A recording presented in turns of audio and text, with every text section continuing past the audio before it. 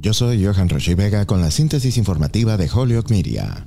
La Corte Suprema de Estados Unidos se negó el martes a decidir si los fetos tienen derechos constitucionales a la luz de su fallo de junio que anuló la decisión Roe vs. Wade de 1973 que había legalizado el aborto en todo el país, evitando por ahora otro frente en las guerras culturales de Estados Unidos. Los jueces rechazaron una apelación de un grupo católico y dos mujeres del fallo de un tribunal inferior contra su impugnación de una ley de Rhode Island de 2019 que codificó el derecho al aborto de acuerdo con el precedente de Roe. Las dos mujeres, embarazadas en el momento en que se presentó el caso, demandaron en nombre de sus fetos y luego dieron a luz. La Corte Suprema de Rhode Island decidió que los fetos carecían de la capacidad legal adecuada para presentar la demanda. Algunos republicanos a nivel estatal han buscado lo que se llama leyes de personalidad fetal, que otorgaría a los fetos antes del nacimiento una variedad de derechos legales y protecciones como las de cualquier persona.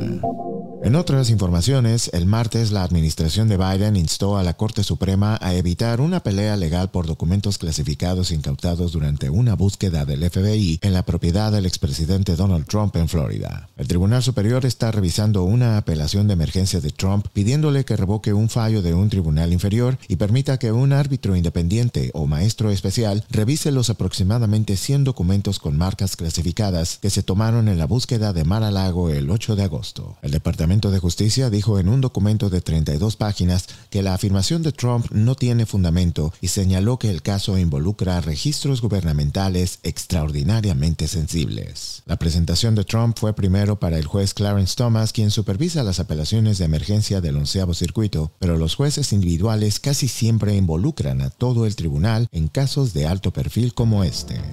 Yo soy Johan Rashi Vega y esta fue la síntesis informativa de Holyoke Media a través de WHMP.